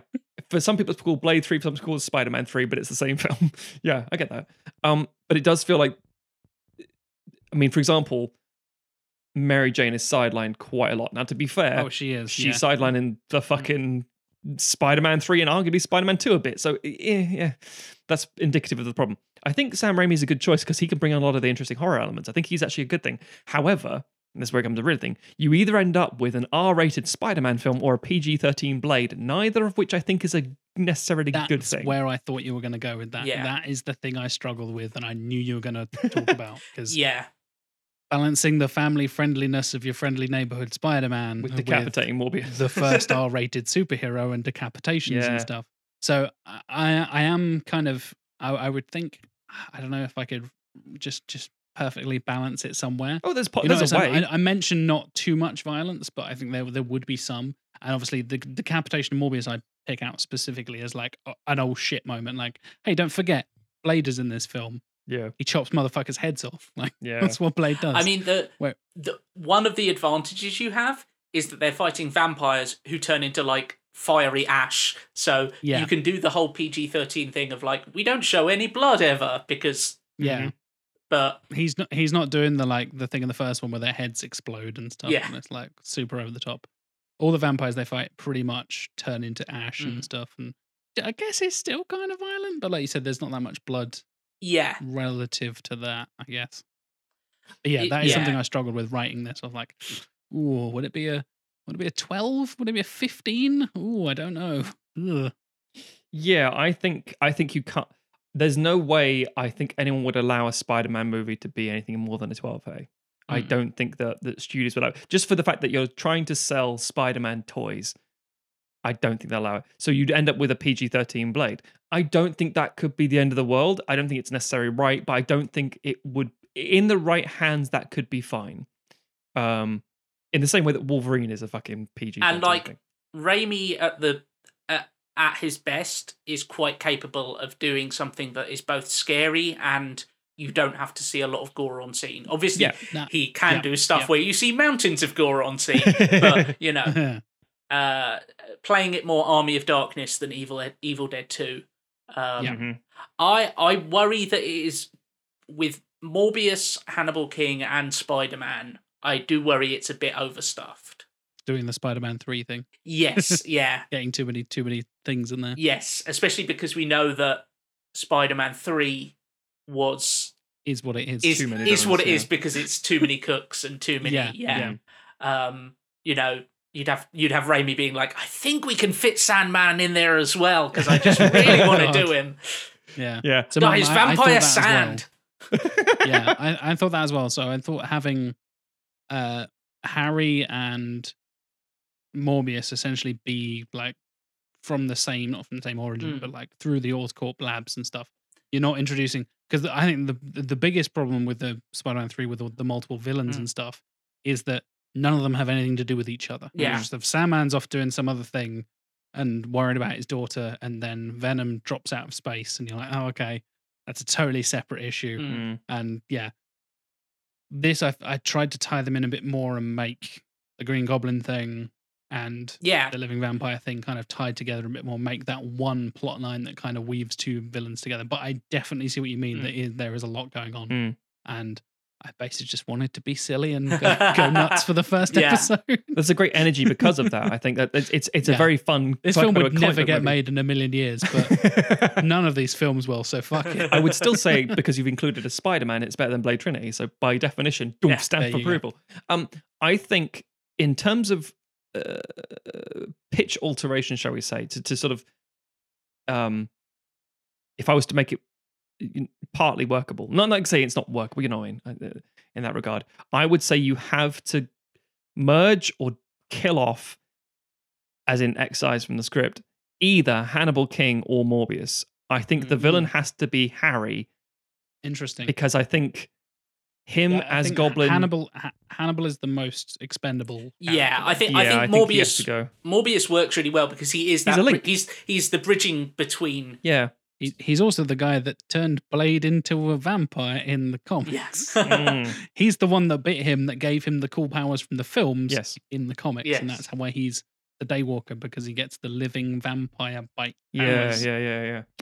That's how that works. Comics. But yeah, exactly. Comics. So I think Hannibal King has to go, because then you end up with Blade taking a lot of the responsibility of what he is, because he's the external. He's his vampire PI. It's like, kind of Blade. You don't need that. For the audience who don't know Blade, if you're talking to like, I love Spider-Man 2, I've got my favorite toy, which is Doc Ock. Here are 3 vampires. And like, what? And all the Spider-Man fans furiously haven't used Rhino or some shit. Yeah, you've got three vampires, all who operate slightly differently, like in terms of how their vampirism kind of manifests. So, sorry. And also a spider vampire. Yes. Old. That's a thing from the comics. I don't doubt it. That absolutely happened. I mean, just trying to picture like Tobey Maguire playing off of Wesley Snipes is so. I know. It's just the worst, but also the best, right? Have you seen? Okay, so there's a kind of a meme dialogue balloon, or not dialogue balloon, but like little bit of script. Have you seen it where it's Captain America and Blade talking? Yes. Yeah. Matt, are you familiar with this? I don't think I've seen it, no. Okay, so it's a little bit of script. So it's Captain America. So do any Avengers have any pressing business? Blade. Any of you motherfuckers going to help me fight the vampires? Please, there are so many. Captain America. No. Brilliant. And it feels like this is an adaptation of that. Yeah. Peter Parker is only dragged into the vampire world because the vampires come to him. See, this is the thing. This is a very important point. We did in series, God's sake, numbers. I think series 3. We did Spider-Man 3, and we did. Yes. Tim and I did a pitch which was about Craven, and Stuart and Alec. What was Equalizers? And your copier, which is still the best line in the history of cinema. Fucking line. What does it mean? Oh, and Stuart and Alec did a pitch about basically bringing Spider-Man into the MCU, and there was a lot of brow furrowing and thinking, will that work? Turns out, yes, because that's what happened now. But the difference was, it was like, this Spider-Man didn't do anything during the attack on New York, the Chitauri. And like, In the same way, I don't think this is necessarily so crazy, because we have a Morbius film on the slate. We have a Blade film coming up. We have a Spider-Man who drifts in and out of Marvel properties and not. And this might actually happen. This might be a fucking under thing. The MCU. That's the thing. Yeah, exactly. I think this might actually end up being a thing, except it's just, and also for the fact that multiple Spider-Mens will be in the film possibly. So who the fuck knows? So I'm not going to say it's impossible, because history might bite me in the dick. Yeah. They won't have this Harry Osborn stuff or anything like that. But I think it's possible to have Spider-Man, Blade, and Morbius all in one film. Well, we at this point we have we have Blade coming into the MCU in the form of Mahershala Ali. We have a Morbius film that is potentially going to cross over with the Spider-Man films because it's got Michael Keaton in it, maybe. Because the Vulture shows up. Yes. Yeah. And we also have Jamie Foxx's Electro showing up in the third Spider-Man film. God, and allegedly the other Garfield and Maguire. Apparently, that's been debunked. Oh, has it? Potentially? I keep hearing that as a legitimate thing over and over, and then debunked over and over. I don't know. Yeah, and to be fair, exactly. I think don't it's need gone it. Back and forth. Yeah, whether they're doing full-on Spider-Verse type stuff, live action. So we're definitely heading towards the weirdest, the kind of the weird crossover, like proper comic booky stuff. Because I'm sure that there's been a Spider-Man Blade crossover in the comics. Yeah, he turns into a vampire and they fight each other. Yeah, it was in 2006 when Blade got because Blade famously has never really had a long ongoing series. He has never really taken off in the comics in the same way that the films did. Yeah, and he just kind of gets like 10 issues here. Then he's part of the Night Stalkers or part of the Howling Commandos or whatever it is. And it's like, oh, cool, that's it. And don't know what to do with it. I am slightly disappointed you didn't go for the storyline where Blade, because Blade is technically English.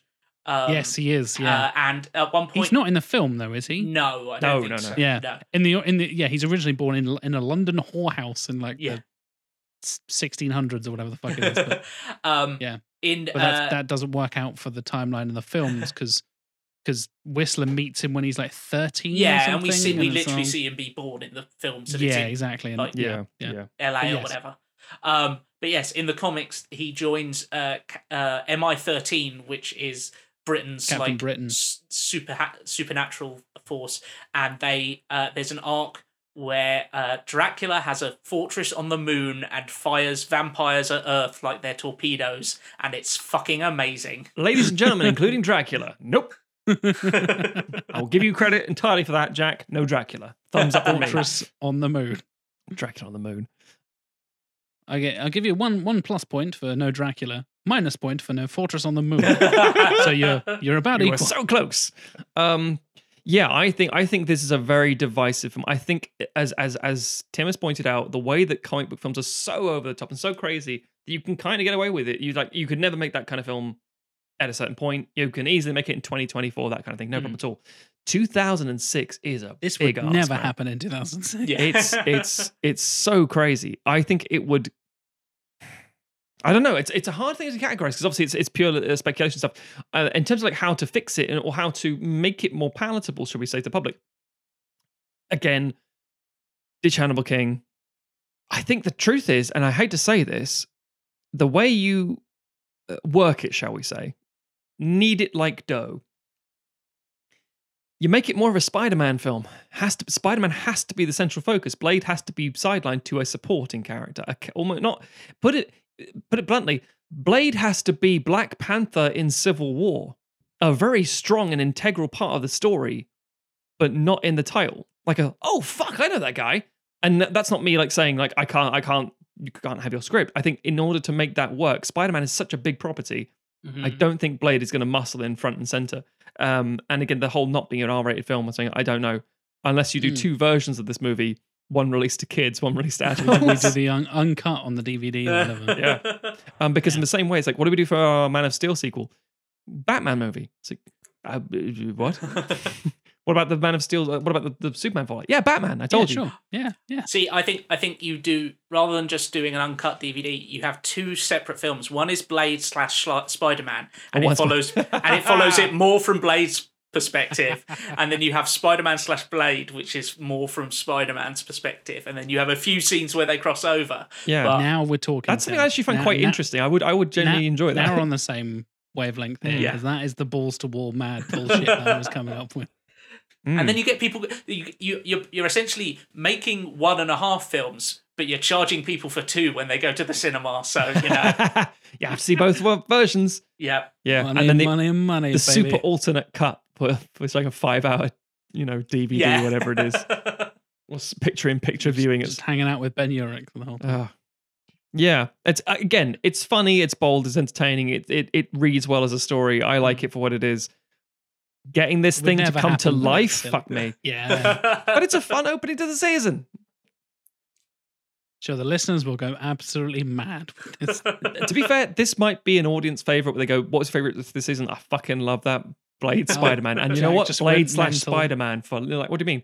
I'm telling you, that's how you pitch it. Blade / Spider-Man. Yeah. Get out of here, Toby. Aunt May, she didn't get a fucking look in. It's true. She gets a one look at Blade and then makes an incredibly racist comment about him being in her house. And you're like, oh shit.